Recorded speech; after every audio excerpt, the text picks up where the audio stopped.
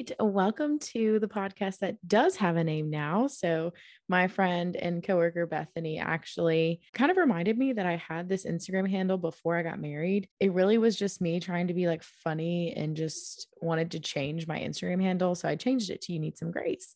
And I was asking her, like, hey, I have this like little podcast thing and I just don't know what to call it. She was like, bro, use your old Instagram handle. So, here we are. As I said yesterday, we kind of talked more about morning routines and the importance of them. And so I kind of alluded to an episode about being a morning person. Not a morning person, will not claim that. And I wake up feeling very groggy and I'm very sensitive in the morning, just not really classified, I don't think, as a morning person.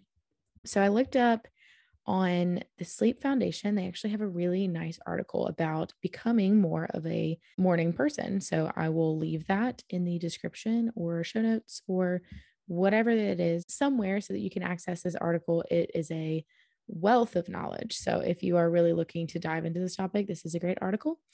And just some things that like stood out to me. One of the biggest ones, I think, is alarms.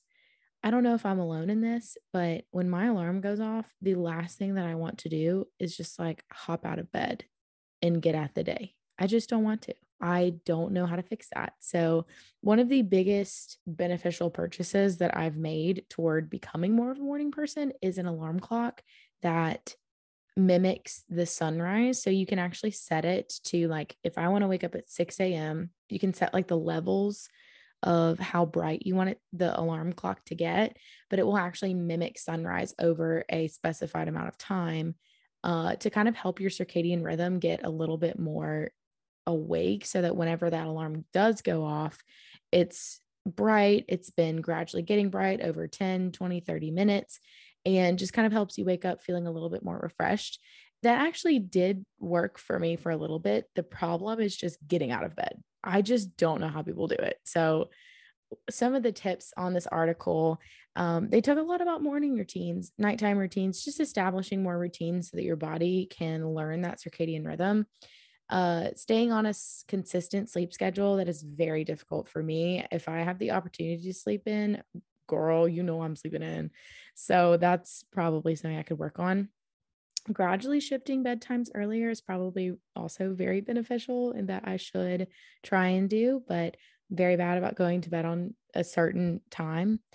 Exercising regularly, using light strategically. If you've heard a lot of these, blue light glasses kind of come up and just the exposure to blue light and how that can keep your brain awake for longer, maybe turning off screens at a certain time to let your mind take a little bit more of a rest.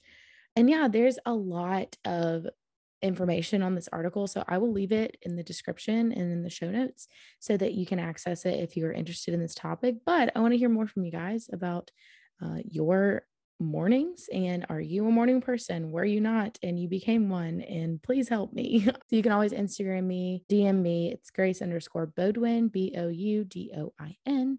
And I would love to talk more. Hope you have a wonderful day.